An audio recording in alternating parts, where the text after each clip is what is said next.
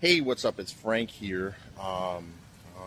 Here on the morning of September 11th, 2017, and 16 years ago, almost to the minute, I was actually running for my life as the South Tower collapsed about a block and a half from me.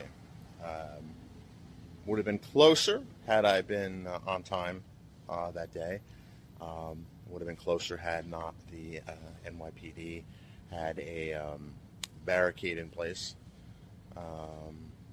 But when a 110-story skyscraper falls, it's really hard to get to a safe place.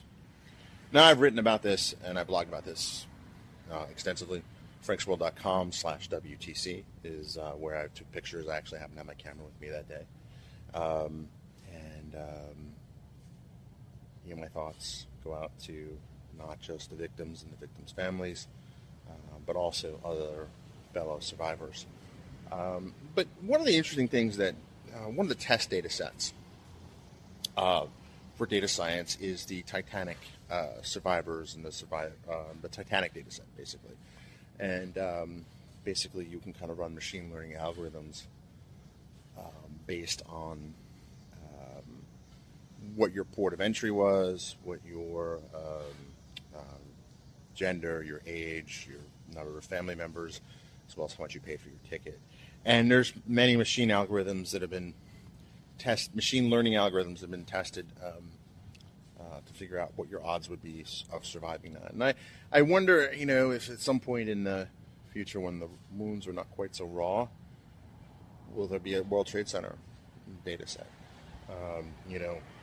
Will the floor that you're on in the building, and which building you're in, probably played a very significant role.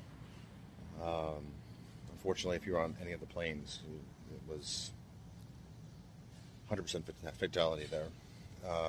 So the only variables would be the buildings, what floor you're on, and also which building you're in, as well as, and this is the thing that's really probably harder to capture, people like me who are late for work.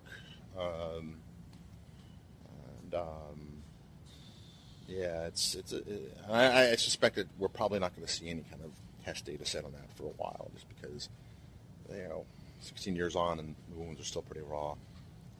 But that's not just the only type of disaster that we collect data on. With the number of hurricanes we've had hitting the United States and the Caribbean, certainly a lot of data has been collected on that, weather data, that sort of thing. And you're seeing kind of competition between the European weather models and the American weather models. And very interesting kind of to see that from a data point of view. Again, my thoughts and prayers go out to everyone affected by Hurricane Irma and Hurricane Harvey, although the news media seems to have forgotten Houston pretty rapidly. But that's just my thought, is that we now live in a world filled with data. And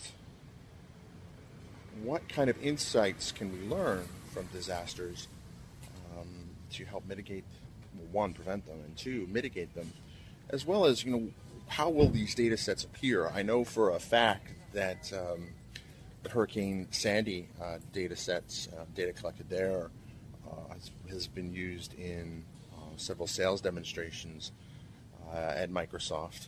And I wonder, will there be Hurricane Harvey and Hurricane Irma demonstrations? And these are not, when I say sales demonstrations, these are not crass demonstrations. I've given this demo myself. I didn't create it, but I've given it, where we know roughly where the hurricane's going to strike. We know where there's vulnerable populations. And in this example was the elderly. And it's really not so much to sell something, because a lot of these organizations, government organizations, they already have these tools.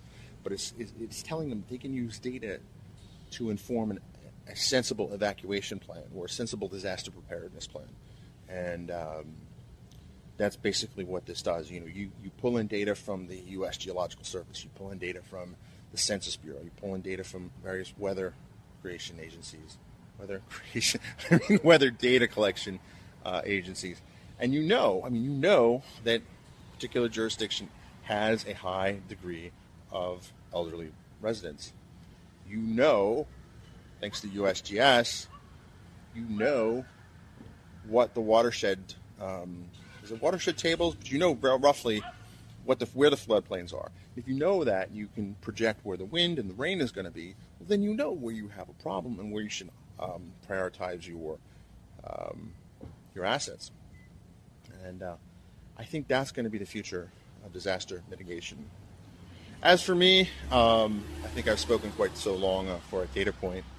I'm just going to enjoy something that I couldn't enjoy 16 years ago, and that is breathing in a nice breath of fresh air. The dust and contamination in and around Lower Manhattan that day was just horrible. I myself couldn't breathe until I was pulled in by a Good Samaritan into a shoe store of all things. And cherish every day, but next time you're thinking it's something is boring or not exciting, sometimes boring is a gift. And I'll leave you with that data point.